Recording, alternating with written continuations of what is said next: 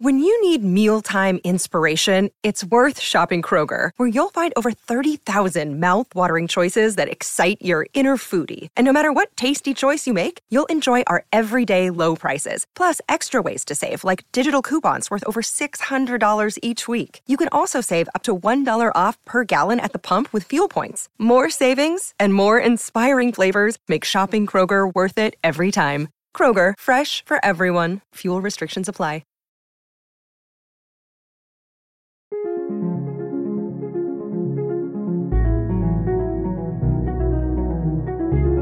Welcome to the Proust Questionnaire. 35 questions giving us insight into what makes creative people tick.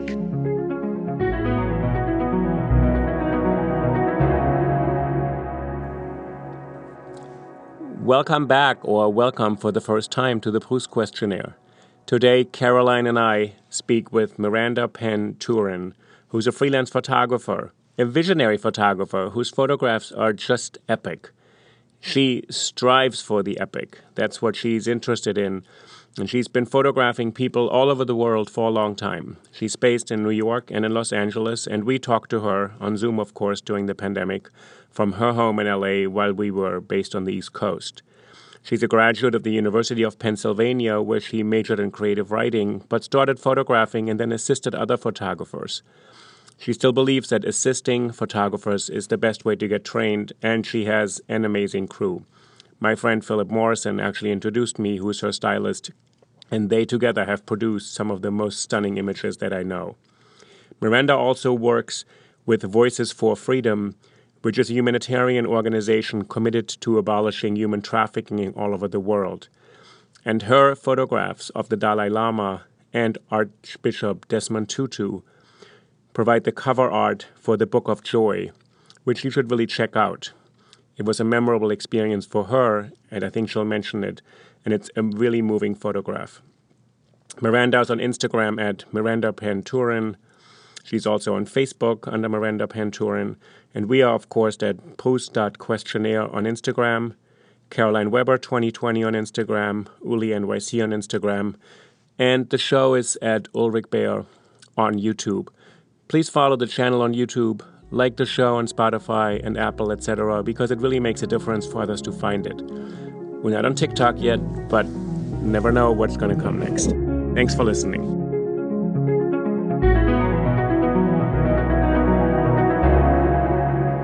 So, Miranda Penn-Turin, we're so happy to get you joining us from Los Angeles on Zoom today. First of all, welcome to our show. It's my pleasure. And I just wanted to say, I met you through a mutual friend, Philip Morrison, who's your muse, as you say. And what I just said, I wanted our listeners to hear this, who can also find you, of course, on Instagram and find your website, that your work is it's in one image. There's like a narrative going on. It's dramatic, it's passionate. You're sort of able to condense into one image an entire story. So I love looking at the pictures. And the other reason why we wanted to have you on the show is because I know you've been active in Voices for Freedom in a kind of anti-slavery charity. So we really love people who are creative and pursue their passion and also want to change the world. That's kind of the point of this whole show. So that's amazing. So I think we'll have Caroline start us, and then just jump into this conversation that Proust popularized 100 years ago. Fantastic. Wonderful. Okay. Question number one, what is your idea of perfect happiness? Honestly, for me, it's what I do. I love what I do, and getting to do what I do every day, that's my idea of perfect happiness. So I'm grateful. I'm blessed, having blundered into the decisions I made. I'm very, very happy with them.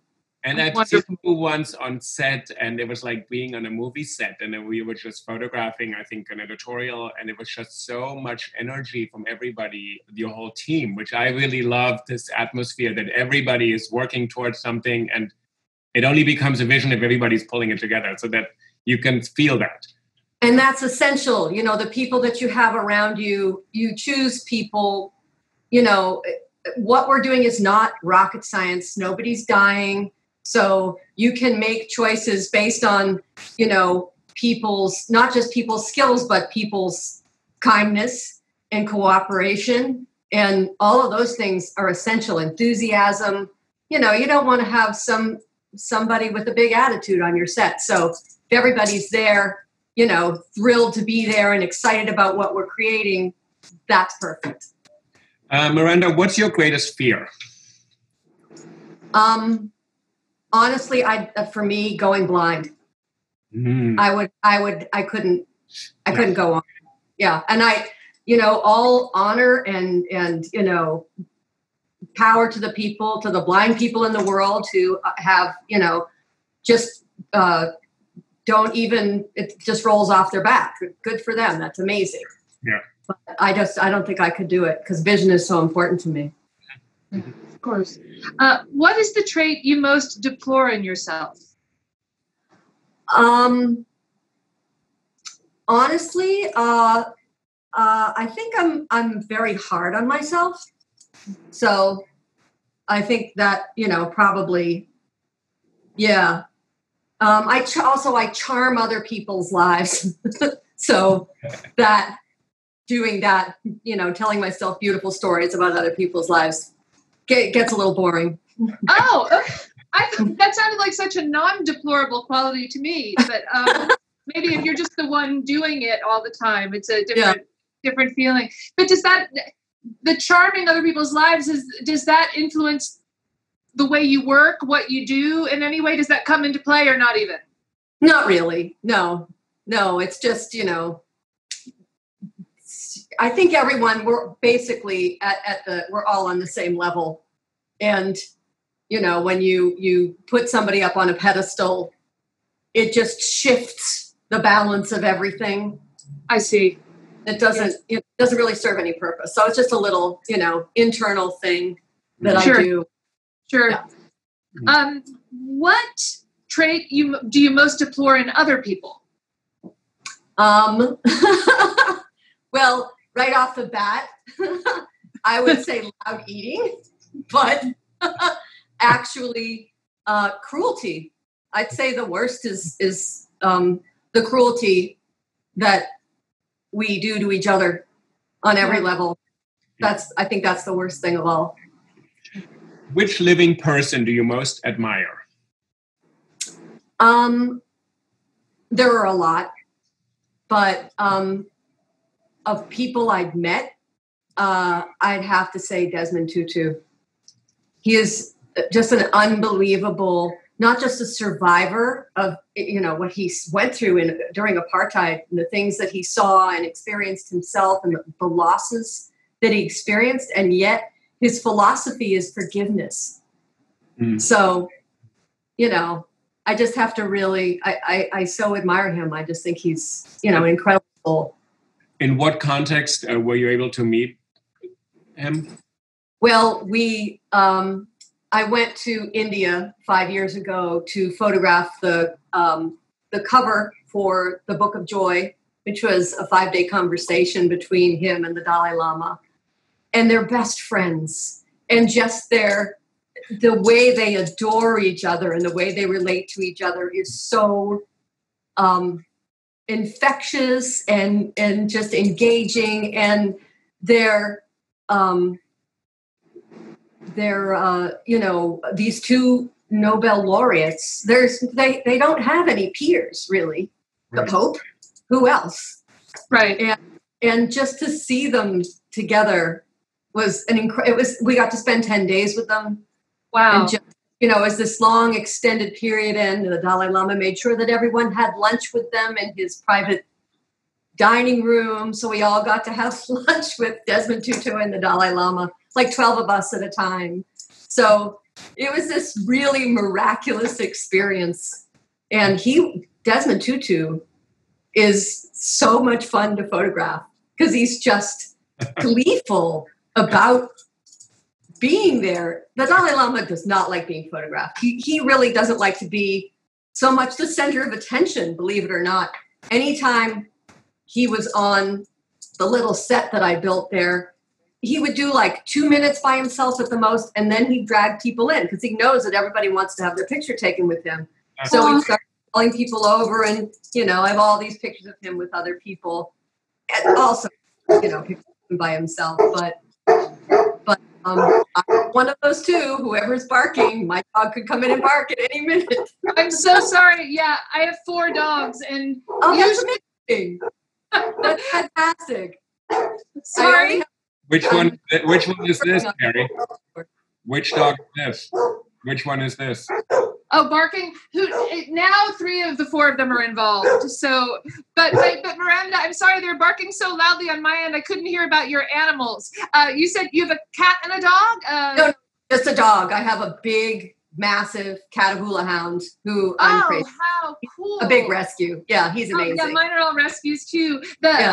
Some of my 2 of my closest friends are obsessed with Catahoula hounds and have never had them, and it's great you can get them from rescue too. Yeah. Oh yeah. Yeah. He was fantastic. I found him on Pet Finder and just fell in love with his picture, and we drove to Arizona to get him, and he's amazing. He's a handful. Amazing. Only of my 4, all are rescues, but only one of them did I have that experience of falling in love with her picture on Instagram. And oddly enough, and I don't mean this to sound flip or offending anybody's religious sensibilities, but her eyes looked so wise and kind. She looked kind of like a sort of a bodhisattva. She's like a little toothless chihuahua who's chubby and has a limp. And, but there was something about her eyes that just that made me feel like she had to be in my life. And I wouldn't necessarily know that just from one photo of a dog, you could really see into their soul. But the fact that he is a professional photographer with the photo is, how old is he now? 4.5. Okay. Yeah. Cool. He's a handful. Miranda, what is your greatest extravagance? Anytime I do an editorial, the sky's the limit. I'll spend anything on it. And it does feel very extravagant at the time, but it's always worth it. I just like it's no holds barred when it comes to that. Yeah, for sure. If it's a location or a car or, fire eaters or whatever it needs to be, bring them on in. What is your current state of mind? Honestly, I'm fired up. I feel great. I'm really excited. I feel like this has been a reset for everyone. Yeah. And I'm super hopeful. I feel like when the world opens up again, it's going to open up with a roar. And we are all just building up this enormous positive head of steam right now. I really think that when the time comes that we're all just going there, I feel like there's going to be a renaissance. It's really like there's been this moment where we've all been able to take a step back and sort of let things percolate. So I think things are percolating like mad right now. Yeah. It's amazing. Oh, that's wonderful to hear. I think if I get discouraged anytime in the next few weeks or months, I'm going to have to listen to this part of our interview again to remind myself of the hope and the possibility that we'll represent. All right. On a different note, what do you consider the most overrated virtue? I think that honestly, and I'm all for respecting people 100%. So please don't take this the wrong way. But I think that the policing of language has gone a little overboard. And I think that if people have a preference towards the way they want to be addressed, that sharing that is 100%, give it to me. And that's what I'll do. But throwing a net over the planet and saying, now everyone needs to, I'm not saying this correctly. I just think it's really important case by case to be respectful of people, but to also be respectful of everyone's right to express themselves. Yeah. It's something I think about a lot. And actually I host another podcast called Think About It. So I think I've done 70 episodes on free speech and whether there's a limit to any of it, or whether actually it's sort of these limits impose restrictions in the wrong way or the right way. So I'm really interested in this topic. So on On what occasion do you lie? Well, my mother bred it into me, like, with a whip, basically, not to lie. So I'm a terrible liar. Oh. She literally, but anyway, if I'm out with a friend and what they're wearing is ghastly, I'll tell them they look amazing. That's when I'll lie, for sure. But otherwise, I'm really, really bad at it. Yeah, I have tells. Yeah. Too many tells. What do you most dislike about your appearance? I would love to be tall. I am not tall. I'm 5'4". I would love to have like another 6 inches, and I'd love to have it all be legs. Just 6 inches more legs. That'd be good. I practice really, really badly Shaolin Kung Fu. I'm Cool. very, very bad at it. That's the point of doing it. But my Shifu is the tallest person I know, but he is physically not that tall. But he said it is how tall you are on the inside. That's beautiful. He has that kind of confidence that he walks into a room and you think, wow. And he's not in terms of measurement, he's not that tall, but you think, wow, I've never met anybody that great. So Amazing. there may be a help. Yeah. Maybe Kung Fu is my next thing. Which living person do you most despise? I think everybody has the same answer to that right now, right?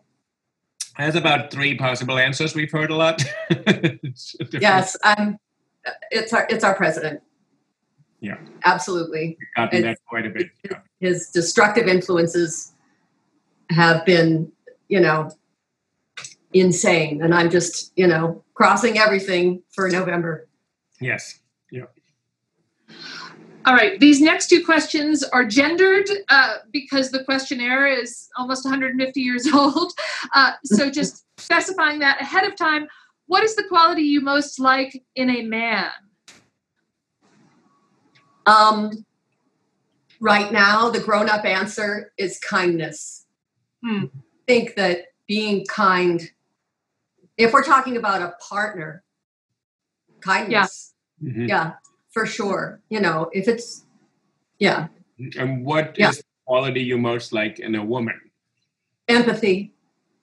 It's very close to kindness, but it's really, understanding. Mm-hmm. Mm-hmm. Mm-hmm. Yeah, an empathetic soul. Which words or phrases do you most overuse? Brilliant. I don't think everything can be brilliant, and yet it's out of my mouth all the time. So that's really, we have a friend of mine who did this podcast is an interior designer and architect called Robert Couturier, and he told us that the phrase he most overuses is "I love it," and he said even if he hates it, he says "I love it." And then I had to go back through all the times when I showed him like a chair that I was buying or a new or a dress, or because I so admire and appreciate his sensibility. And all the times he said he loved it, I realized probably he was being nice and perhaps not necessarily truthful. So. Brilliant, yeah. What or who is the greatest love of your life? My amazing, wonderful, patient husband, I would have to say. He's the love of my life. He's incredible. Really just a superstar. I'm nuts about him. And I'm super grateful because we've been stuck together for solid months and months now. And it's all good. So that's wonderful to hear. That is really nice. Yeah. So you're in LA, you've been in Los Angeles together during this whole pandemic. Through the whole pandemic. Usually I would be traveling. At this point in the year, I would have at least been on at least a half a dozen trips. So it's very interesting, to have had this enforced stillness together. Mm-hmm. But we're good. That's great. It's nice. Yeah. That's great. I think a lot of people are maybe not on this podcast, but at least a lot of people I talk to just as friends are not reporting that they're finding that their marriage or their relationship with their significant other required a little more distance than a lot of us are getting right now. So yeah, it's really nice to hear. Distance is amazing. I love distance. It's True, absence does make the heart grow fonder, but this is fine. Luckily, we live on a big piece of property and we can, drift off to our own corners. And so it's great, but, we don't really require a lot of distance. So it's nice. When and where were you happiest? Oh, God. When I'm always happy. I'm a happy person. I'm, right now I'm happy. Where, I've loved so many places. So, it's very hard to like pinpoint where I was happiest because I've been, happy New Orleans and Reykjavik and Kigali and, so many opportunities to really, when you do what you love, it's good wherever you are. Which talent would you most like to have? Ooh, I would love to be a wonderful horsewoman. I'd love to be able to just get on any horse and ride like a maniac and jump fences and like they do in the movies. I've never gotten beyond a canter, but if I could, I would love to be able to do that. Can you ride out where you are? You are in LA, can you ride? There are horses that I can access, but I'm not good. I'm bad. I'm full on bad rider. So I never really get to do the thing that I'm imagining that I, want to do if I were ever on a horse like that. You become one with the animal and like Russell Crowe, you're riding off across the moors. That I've never had that experience. Someday, maybe. Someday. Yeah. I'm sorry. If you could change one thing about yourself, what would it be? I don't know.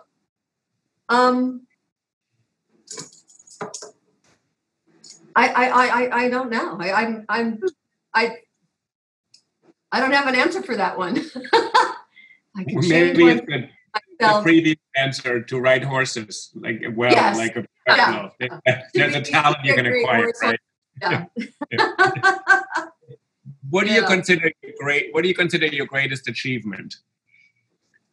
I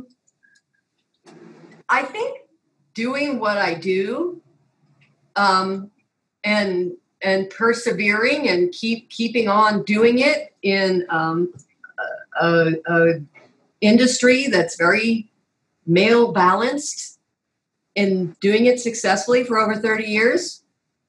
It's that. That's my dog. Yay! Wow. He's loud. He's proud too. Yeah, he's got a great big voice. Yeah. I want to shush.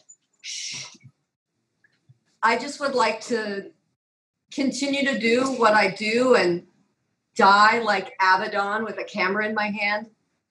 That'd be fantastic. He died with a camera in his hand? He was working the Republican convention in 2002, I think, and died. Working the convention. His last photographs appeared in the New York Times Magazine. And they were portraits, those beautiful, just ugly light, white backdrop things that he was doing towards the end of his career that were gorgeous, just beautiful character studies of conventioneers. Huh. But I like that you said that actually, because in photography, of course, there are great women photographers sort of going back all the way to the history, but it's still strangely a male profession and field. And you've been doing it so successfully and put your vision in there and have brought so many people on your teams along. I think that's really worth pointing out. That's because I teach photography at NYU, and it's very odd that you would think, why in the world would this field be in any way not be totally open? So it's great you've been able to do this, and you continue to do this. I think it is a real achievement for a lot of other people as well to see. And it's another one of these strange things, because Caroline has written a lot. You've written a book on Queen of Fashion, Marie Antoinette, and this idea of women in relation to fashion. And even the fashion industry is male dominated, which is strange because you think fashion, women, and then you realize people who have power and control access. So it's great that you're doing this. I really appreciate this answer. Thank you. If you were to die and come back as another person or a thing, who or what would that new incarnation be? A thing. If I were to come back as another person, I think I would have to come back as a fabulous gay male creative director. And that's my fantasy, honestly. Because really? I know so many of them, and like I said, I charm their lives. And yeah, I think I actually am a gay man. My husband has no idea. We like this. Miranda, we actually recorded an episode for Pride Week with two very fabulous drag queens, Pietra Parker and Miss Cookie Dough, who are just wonderful and amazing. And it was so warm and charming and sweet. So in some ways, it's a nice match. That's saying you may be so one of the questions is, so this is the question, how would you come back maybe as one of them? Yes, I love that. Absolutely. That sounds really fun. Where would you most like to live? Again, I love so many places. It's very, very hard to pick. A lot of the places that I haven't visited yet, I feel like a very strong affinity for. Like I've never been to Scotland, and I'm dying to go to Scotland. I've been to Italy, but I haven't been to the outskirts. I'd love to go to Sardinia, and really explore, the further reaches. I've never been to Greece. So I feel like, I would love to find out first before I choose where I'm going to settle down. But, I love Tokyo. I love the Big Island. I mean, there's so many places that you could settle and be overjoyed. Yeah. So I would have a hard time picking. What is your most treasured possession?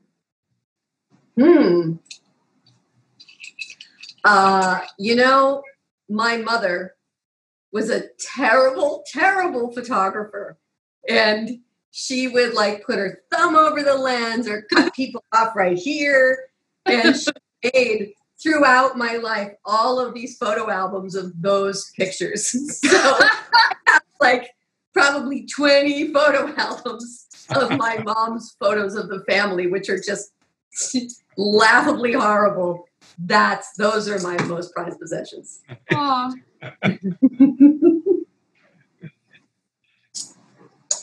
I think you're next. Yeah. I'm sorry. What do you regard as the lowest depth of misery?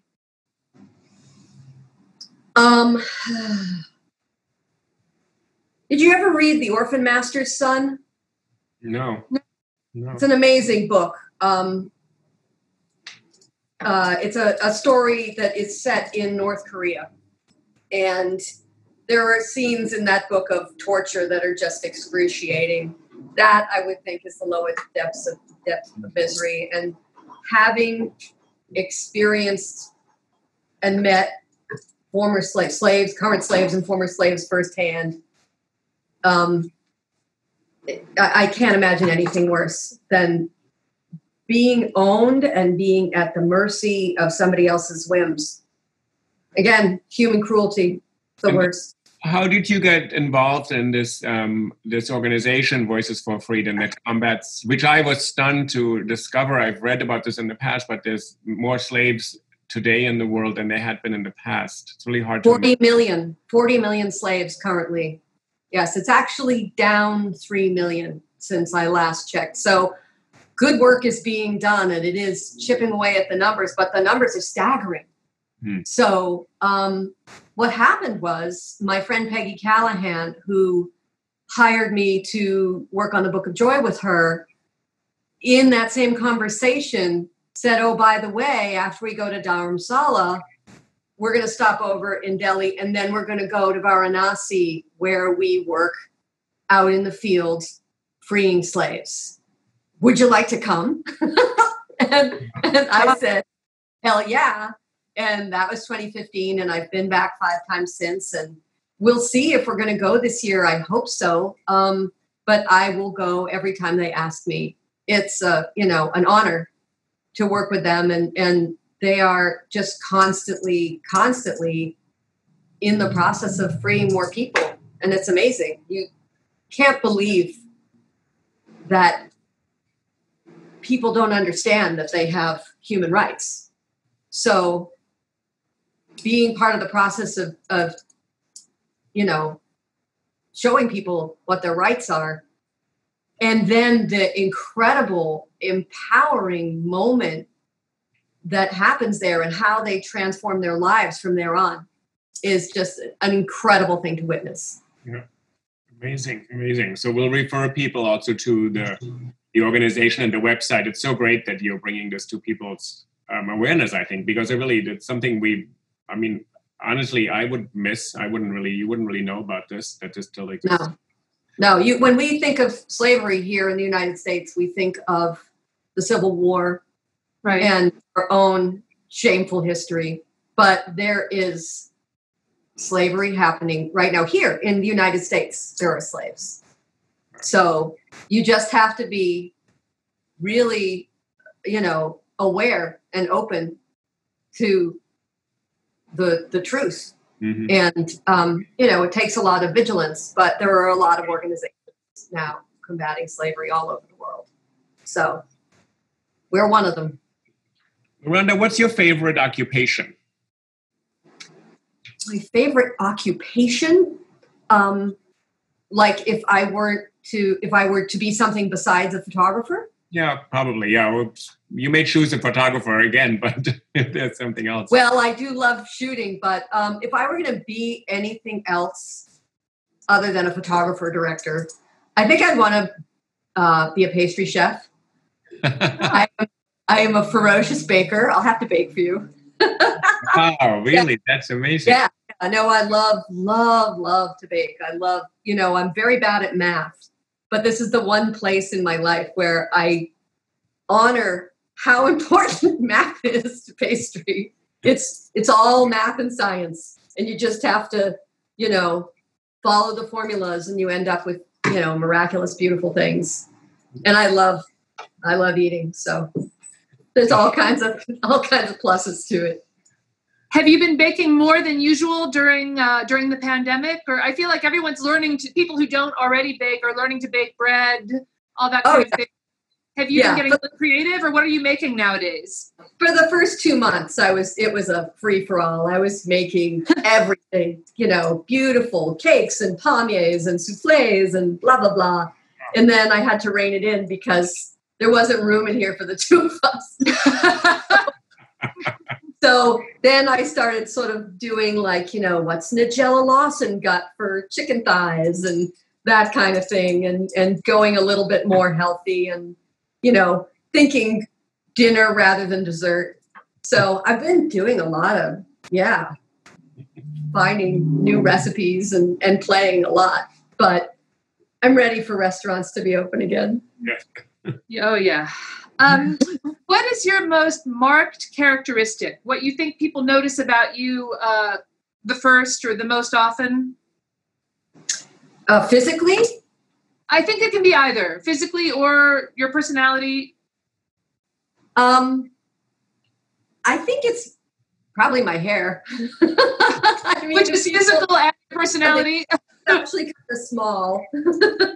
But yeah, this is kind of my trademark. But in terms of who I am, I'm a very devoted friend. I think that's sort of, Yeah, that's nice. Yeah. Yeah, very, very passionate about my friendships. I'm sorry, Uli, where are we? Oh, I'm sorry. I'm trying to read these questions on my phone. To the next question. Yeah, 26. Oh, yeah. Yes. All right. What do you most value in your friends? Oh, nice segue.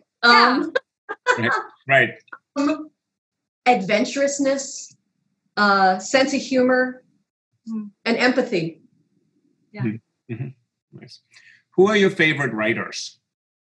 Oh, that's a long list. Number one is always Martin Amis. I love, adore him. I just think he is miraculous. Whether he's writing, if it's an essay or a memoir or one of his brilliant novels, I just think he's incredible. Mm-hmm. I love Donna Tartt. I love Philip Pullman. Margaret Atwood. Yeah. Did you read The Testaments, her sequel to A Handmaid's Tale? Oh, not yet. No, I'm saving it actually. It's very mind-opening. It's an eye-opener. I love Dave Eggers. Yeah. I love E.B. White. Yeah. I actually just recently, a friend of mine mentioned that they had gotten Charlotte's Web on Audible, and it's E.B. White reading it. Yeah. Wow. Oh my God, I have to. So I got it and I listened to him reading. It was amazing. Nabokov.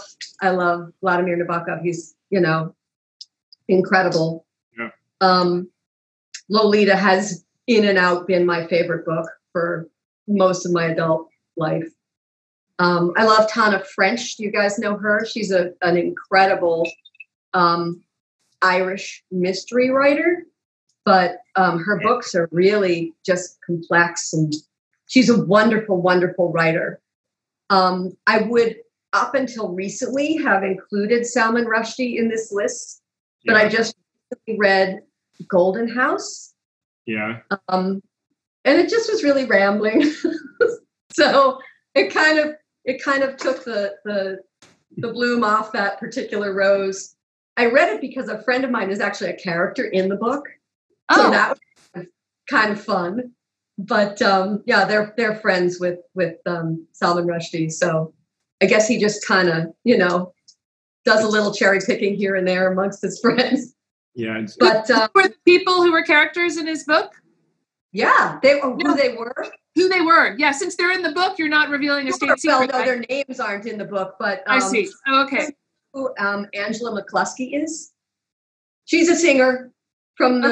She was very popular in the 90s. She's still a singer, and she's married to an incredible composer, Paul Cantillon.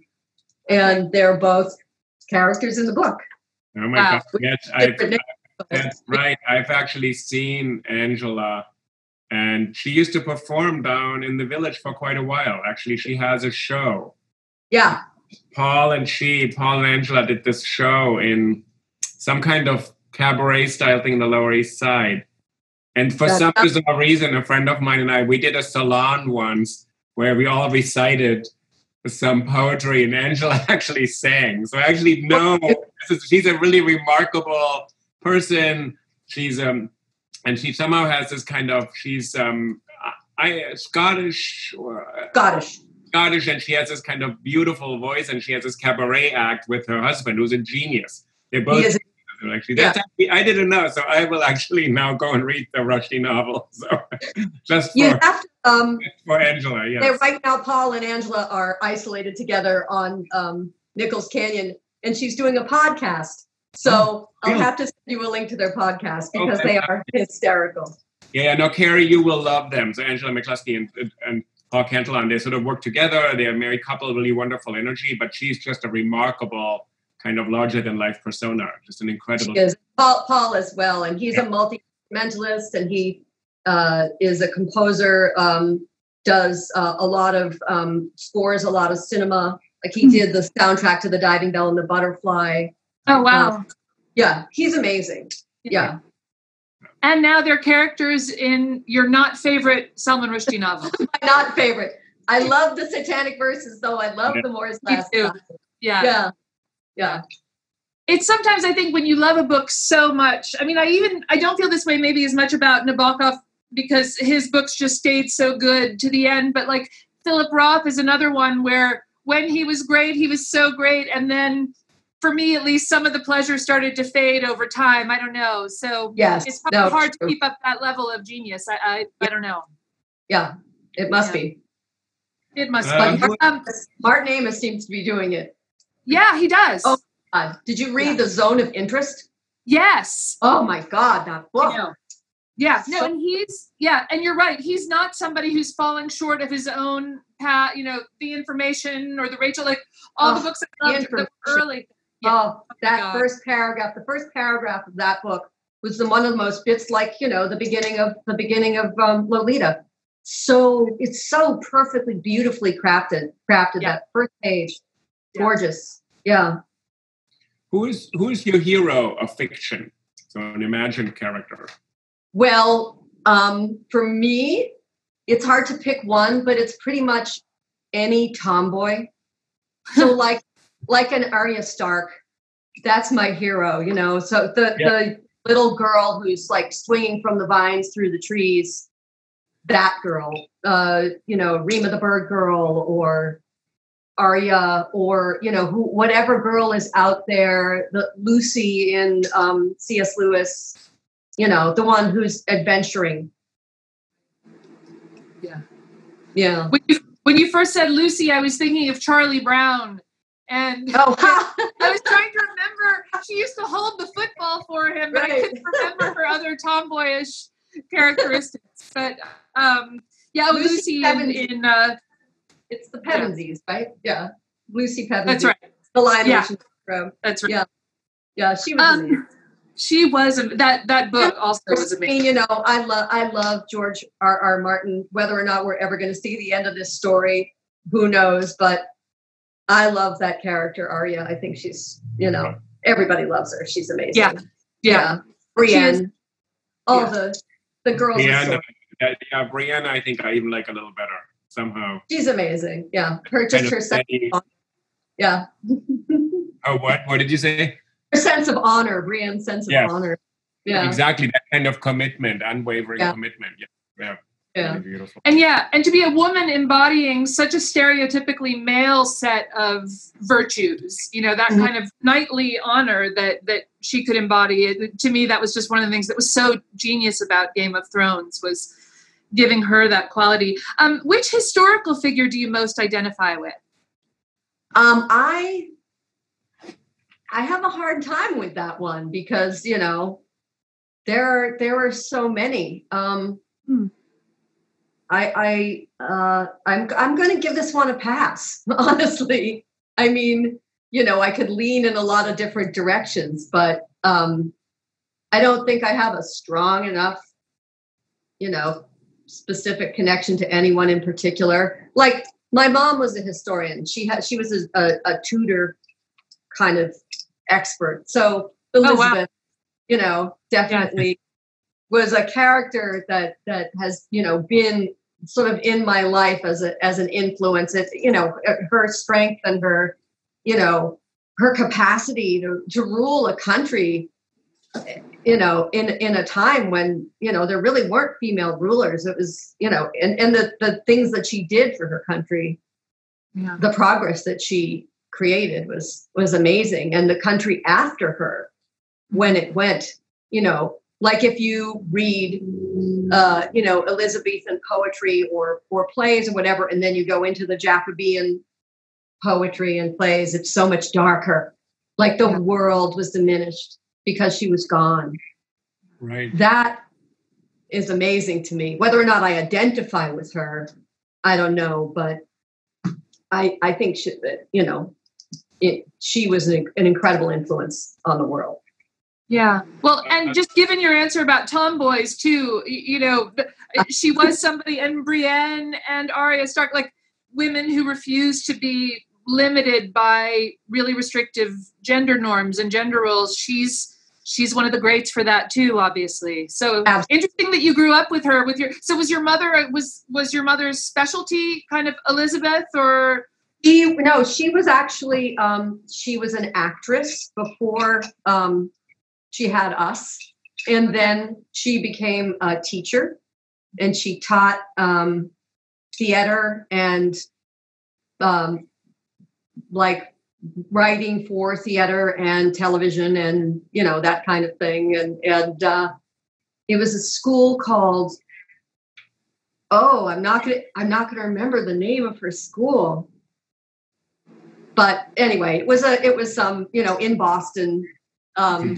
like a theater school. I have it on a T-shirt somewhere back in a room. Okay. Leland Powers, that was it. The Leland Powers School. Oh. And Okay. she went there, and then she went back and taught there. She went to New York as a young woman and was in theater and mostly off Broadway in a couple of movies. And then she came back to Boston to help her mom take care of her dad as he was dying. And then she met my father and decided that she was going to devote her life to being a mom, which is something that people did in the 50s and 60s. Sure. And I'm grateful that she chose to do it, but I don't think I could make that decision. Who are your heroes in real life? There were a lot of them.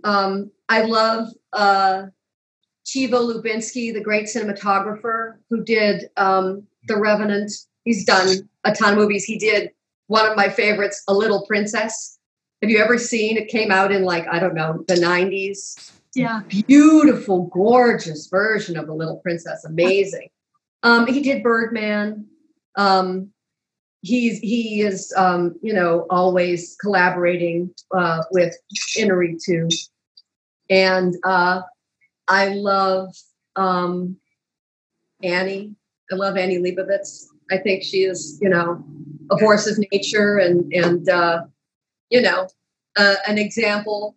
She blazed the trail that we all walk now. So, super, super grateful for Annie. Alexandria Ocasio-Cortez. I think she's amazing. I love Bernie. Peggy, the woman that I work with, who's, done so much for human trafficking and slavery in the world. Against it, I should say. Jacques Cousteau. I love all the naturalists, the people that are determined to preserve what we have. Yeah. Right. What are your favorite names? If I had ever had a little girl, I think I would have named her Sophie because that was my grandmother's name and I always loved the name, but it was never even a glimmer in my mind having a child. So that's kind of a non-starter. But for boys, I love the sort of Celtic, the Liams and Ians and Collins and Columns. I love those names. They're very, feel like, you're in a story. Right. Yes, that's right. What is it that you most dislike?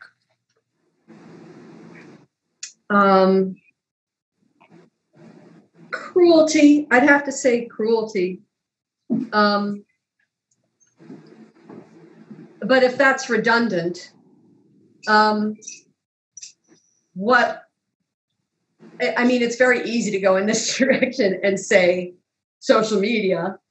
But if I'm going to avoid that, I have to say it's the influence that has had on our visual content, that there's been a dumbing down and a DIY. I appreciate everybody's DIY efforts. Those are awesome. But it's resulted in this override of skill and talent and quality. And that's, if I'm going to go, high road, man's cruelty to man, low road, this aesthetic moment, which is not pretty.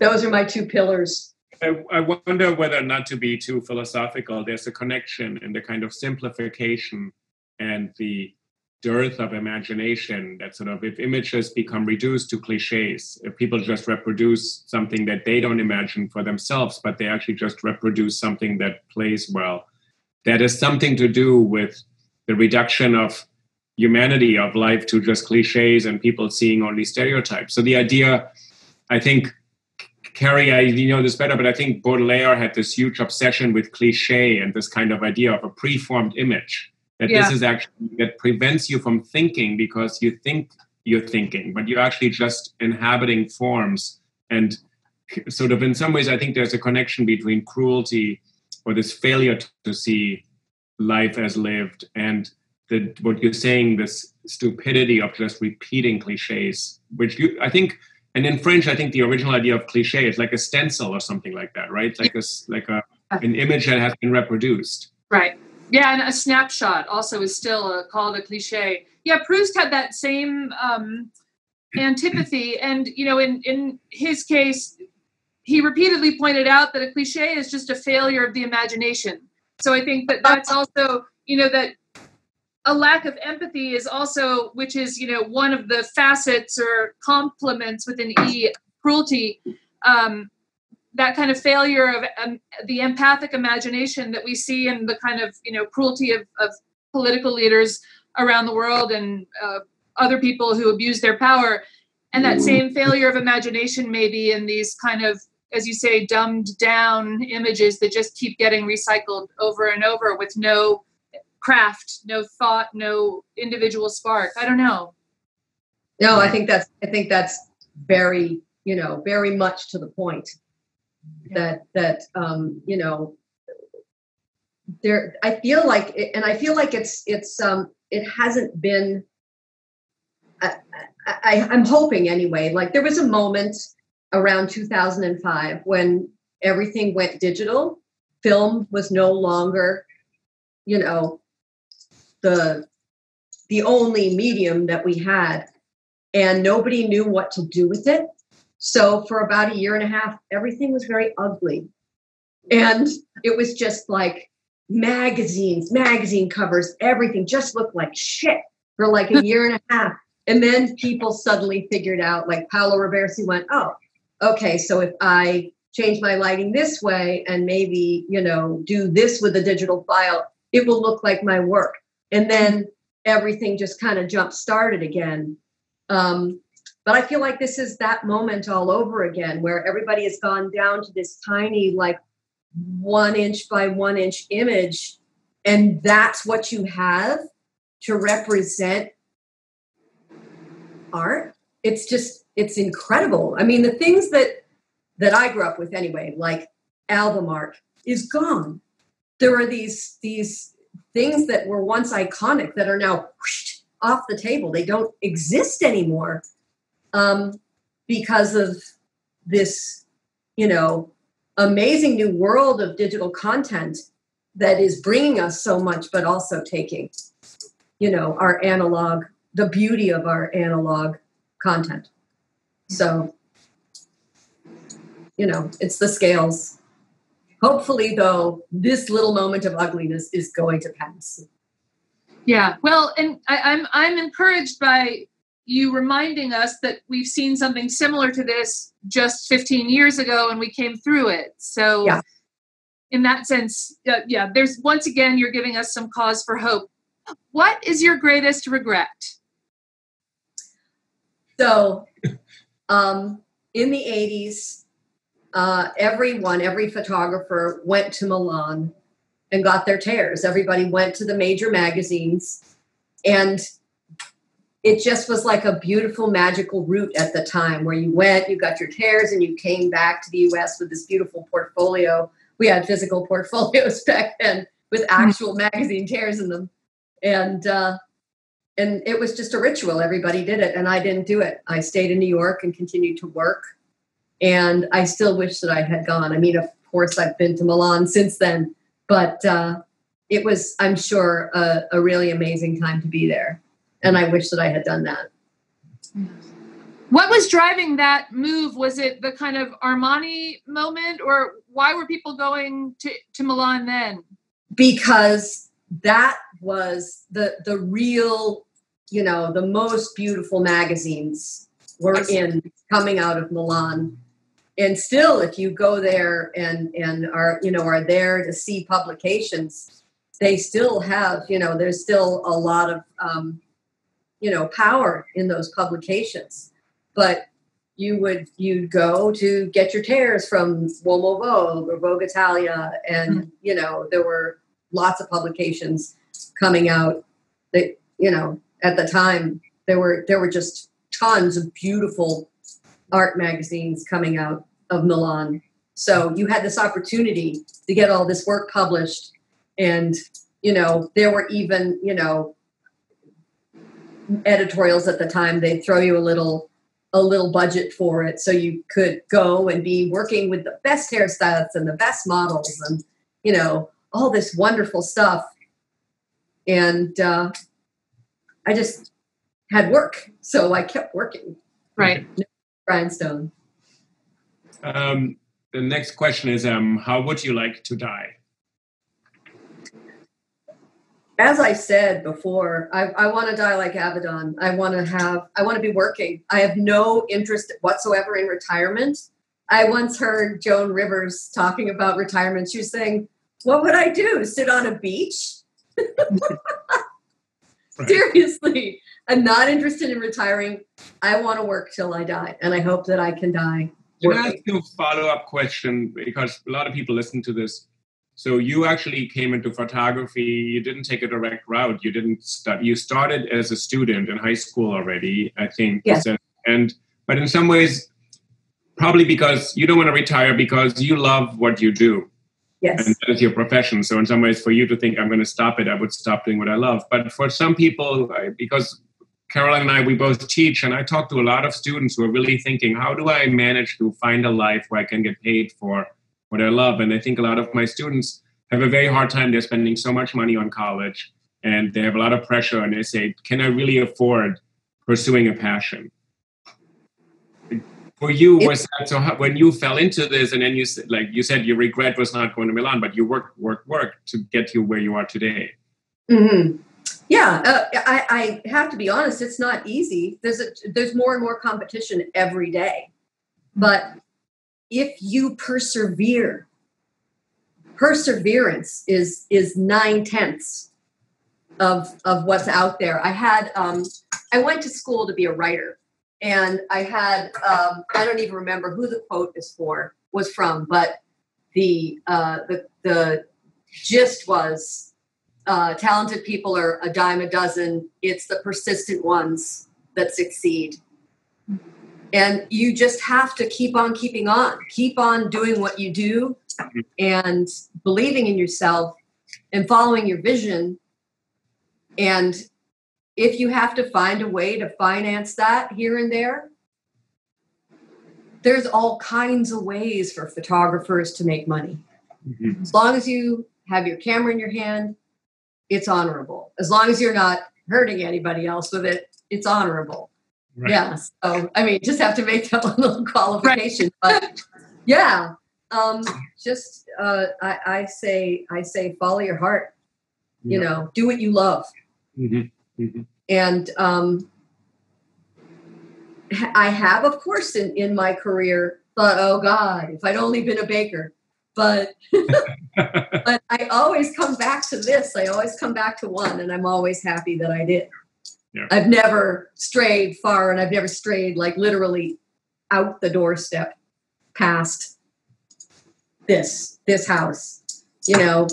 I love what I've built, and I want to keep building it. And I think your students, the resource that's in young photographers is amazing and inspiring. I love the opportunity when I've been able to teach. It's always really inspiring to see what kids are coming up with. I have a friend who teaches at the Art Center College of Design, and I'll go in and talk with their kids like once a semester, and just the opportunity to have those conversations and see the work they're doing is really, really exciting.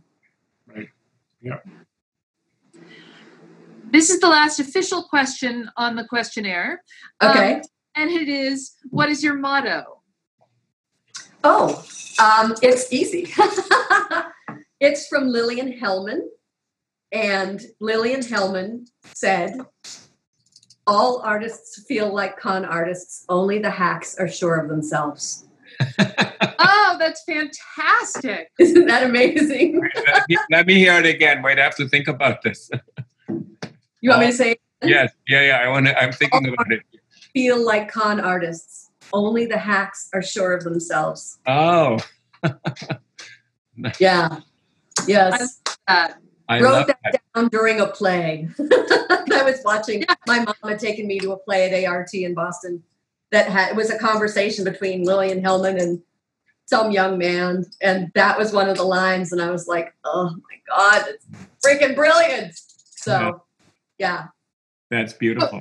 Well, I was going to ask you, in fact, a con artist, you're an artist. Right.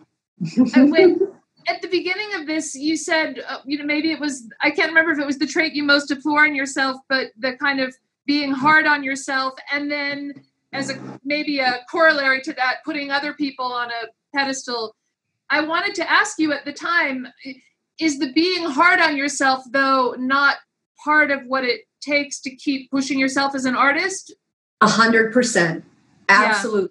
Yeah. Yes. So, yeah. Yes. My husband and I always joke that if you sit back, because I write and he writes also, and if you sit back and say, oh, I nailed it, that's a really great sentence, you're guaranteed to go back the next day and be like, oh, that's the worst, I have to cut it, or why didn't I cut it? So that I like feeling like maybe less of a hack if part of the self-criticism is proof that you're doing slightly better than hack level work. But that's really a wonderful quotation. So thank you. That's maybe my favorite motto we've heard of anyone's at this far, Uli, don't you think? Yeah, I know, but I want to have a moment sometimes when I think, okay, this was really good. Can I just have a moment sometimes? Seriously, can I rest? Where are my laurels? Can I please rest on them? Exactly. They're not there. They're just not there. We added one question to this questionnaire, which is, who would you like to hear as a guest on this podcast? Who would you be interested in answering all these questions? Oh, God, there's so many people. I would honestly, my friend Angela McCluskey would be amazing. Oh, yes. Yeah, she'd be fantastic. And maybe Angela and Paul together. Would be amazing. It would be so much fun. They would be, and I can make that happen. Let me know. That would be, we'd love Angela and Paul, and I haven't seen them it's been probably over 2 years or something, but that would be wonderful. Great. That's a great idea. Oh, that's great. I've always wanted to do a couples interview also, so that will be really, really fun. And they're hysterical. I'll send you a link to their podcast so you can kind of get a vibe on how they sound together. They're hysterical. They are. Okay. So, Miranda, we want to thank you so much, really, for taking the time. It's really been a pleasure to listen to you. Thank you. It's been a joy talking with you guys. Absolutely. And I'm going to remind our listeners, so they can find you on Instagram, Miranda Penn-Turin. So it's MiradaPennTurin. You can find you on Instagram. People will check out your work. It's just gorgeous. I really love every picture on what you said earlier about this kind of dearth of powerful images, like that you actually are working to create in the space of one image. There's so much more room in one small image than people think. There's so much more can be put into one image. That's really just such a joy to see. And then the Caroline is Caroline 2020, Caroline Weber at 2020, correct? That's your Instagram? Yeah. But we want to point that out because people can find us, and the questionnaire itself is post.questionnaire, and we'll post this, and then hopefully we'll have you back at some other time to talk more about photography, and also this charity that you're part of, Voices for Freedom, which is Voices, the number 4 Freedom. I want people to look at that as well, because it's such an important thing. Thank you so much. Thanks so much. It's been such a pleasure talking with you guys. Well, I loved it, and it's a treat for me because, never having met you before, this was just such a pleasure, and even on Zoom, which I always find so awkward and frustrating. So really, thank you a million for doing this with us. Thank you so much. Thank you so much. Okay. Thank you. More soon. Sometime soon. Yes. With or without the baking and the camera and the dog. Yes. Okay. Take care. All right. Thanks so much. Bye-bye. Stay well. Bye. You too.